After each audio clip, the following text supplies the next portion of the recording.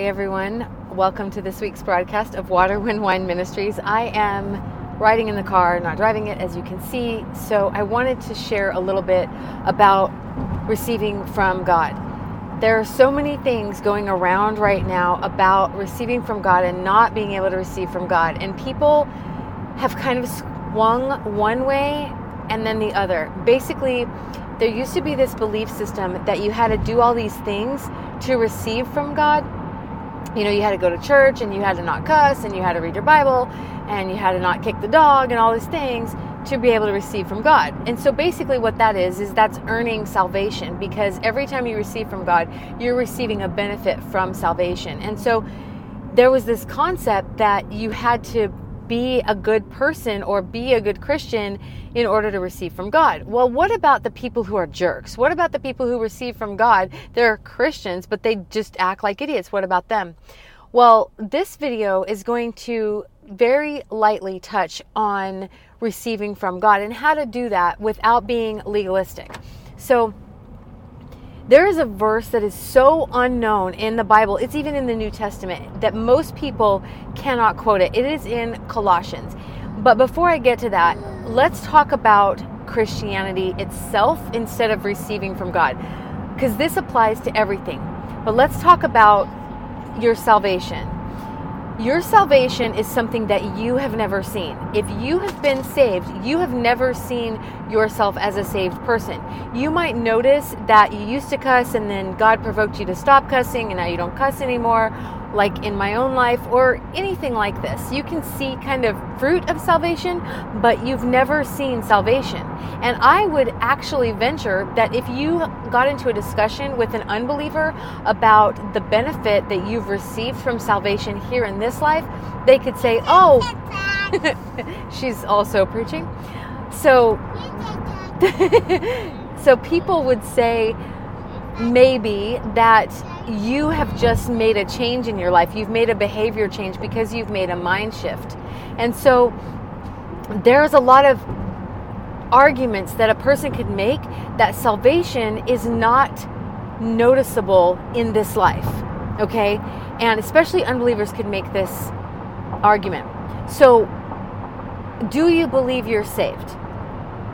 The Bible says that we have the Holy Spirit on the inside of us crying out, Abba, Father, basically confirming that you are saved. The Holy Spirit is an inner witness telling you that you are saved. And so when I think about myself and my salvation, I believe that I'm saved, and I have to believe God that I'm saved. And because I believe God that I'm saved, I make decisions about how I'm going to behave going forward. In other words, I look at the Bible and I see how saved people behave, and I behave that way. Or I let the Lord talk to me about how I'm supposed to behave, and I behave that way. Because I believe that I'm saved. I believe that when I asked for salvation, God gave it to me. So what does any of that have to do with receiving from God? Really? Well, my point is that you can't really tell if you've actually received salvation from God. You just have to believe God that you have received salvation. But let's dig a little bit deeper. How did you get saved?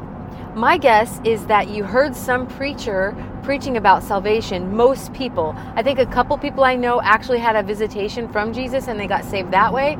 But I do know that almost every single time it's some preacher talking to somebody about salvation and they get saved because they believe what the preacher said. So faith comes by hearing. And so a preacher speaks, you get faith for it, you believe it, and then you say, okay, I'm saved because I've done this and that. I've said this prayer, I've repented, whatever. I've believed Jesus is my Lord, so now I'm saved. But when you leave that environment, when you leave that moment when you have believed that you've been saved, you start to tell people that you're saved. You know, I've seen this in prisons a lot. You'll go to a prison and you'll preach. Sorry, that was a road track.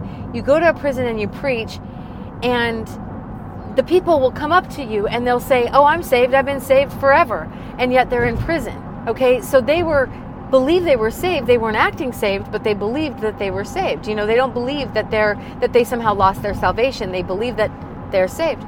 So what does that, again, have to do with receiving from God? Well, Colossians chapter 2, verse 6 says this. It says, as you therefore have received Christ Jesus, so walk in him. And then it goes on to say in verse 7, rooted and built up in him and established in the faith, as you have been taught, abounding in it with thanksgiving. So what is this verse saying? This verse is saying, as you received Jesus, as you receive salvation, that's exactly how you walk out your salvation. That is exactly how you receive anything from the Lord. The same way. You hear it first, then you believe for it, and then you receive it. You say, okay, well, I want that. And so, Lord, can I have that? And he gives it to you, and you have it. But what people do with everything except salvation is that they look to see it before they believe they have it. You've never seen your salvation. It's never been proven to you through the ways I've just illustrated. But you're looking for healing. You're looking for prosperity. You're looking for whatever to believe that you have it before you believe that you have it. And that's not what you did with your salvation. And Colossians 2:6 tells us that as we have received Jesus, so walk in him. So when you believe Jesus for healing, believe Jesus for prosperity, believe Jesus for a spouse, whatever you're believing Jesus for, you have to start walking in the way that a person who had those things that you're believing for would walk, in the same way that you walked like a saved person would walk. Okay?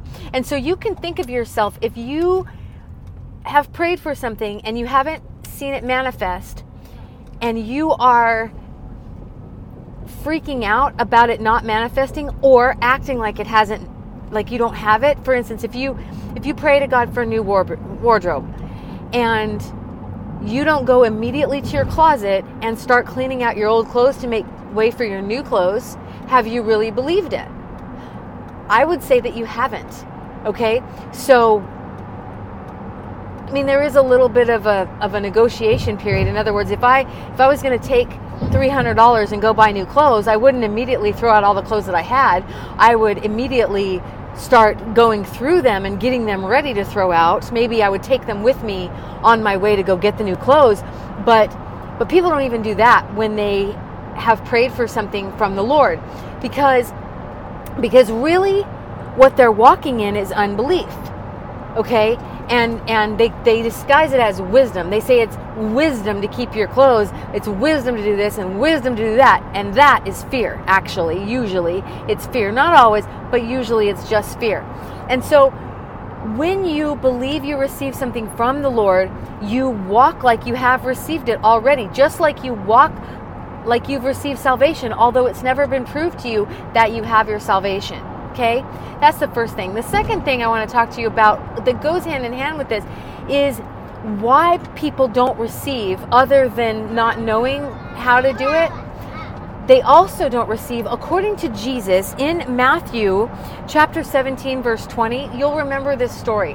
Matthew chapter 17, Jesus is up on the Mount of Transfiguration, and he comes down with his 3 disciples, and then the rest of his disciples are at the bottom of the mountain, and there's a man there that's brought his son, and his son has a demon, and Jesus casts out the demon. But later the disciples asked Jesus, why couldn't we cast him out? And Jesus says, because of your unbelief. He doesn't say because you don't have enough faith. If you'll remember, throughout the New Testament, when Jesus is addressing the disciples, he calls them, oh, you of little faith. And a lot of people think that that's a derogatory remark by Jesus, and God does not degrade you at all.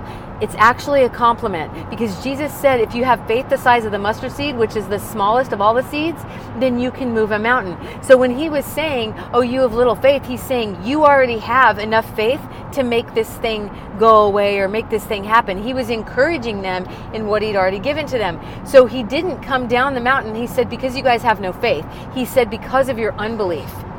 And you'll remember that the Father, when Jesus said, the Father said to Jesus, Lord, if you can do anything, please help us. And Jesus, I can almost hear the offense in his voice. He goes, if I can do anything, if you can believe.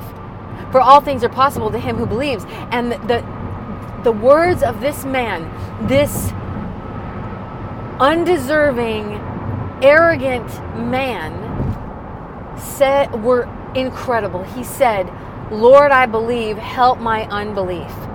That right there shows me, by the fact that the Holy Spirit decided that it was good to leave those words in the Bible for our reading, shows me that you can have belief and unbelief at the same time in your heart. Unbelief, beloved, is caused by division. Division is caused by looking at other things besides Jesus. In other words, if you never knew that there was any way to get any healing other than Jesus, you would never have a problem getting healing from Jesus. If you had never seen a commercial or never heard a story or never taken a medication about anybody getting healed by a doctor, by a medicine, by a story that wasn't Jesus, you would never know that there was anything besides Jesus. This is the fullness of the knowledge of good and evil. This is what it cost us to know good and evil. Okay, so what I'm saying, beloved, is that one of the reasons you're probably not receiving from Jesus is because you're trying to earn it, and you're not just receiving it like you did your salvation, number one. Number two, you probably have a lot of unbelief because you are dividing your belief system. You're saying, okay, well, I know that I can get healed or I can deal with this situation by this way, like by this medicine or by this situation, other than the kingdom, other than Jesus manifesting, the Word of God manifesting. And when you do that, it causes unbelief in the true, real gospel. If you thought for 1 minute that there was another way for salvation, if you were, just chilling, watching some show on TV and somebody came on and said there's another way to salvation, maybe his name is Muhammad, maybe his name is Jim Jones, maybe whatever, it would cause a little seed of unbelief to come into your heart and say, have I made a mistake? Is Jesus the right way, or is this other guy the right way?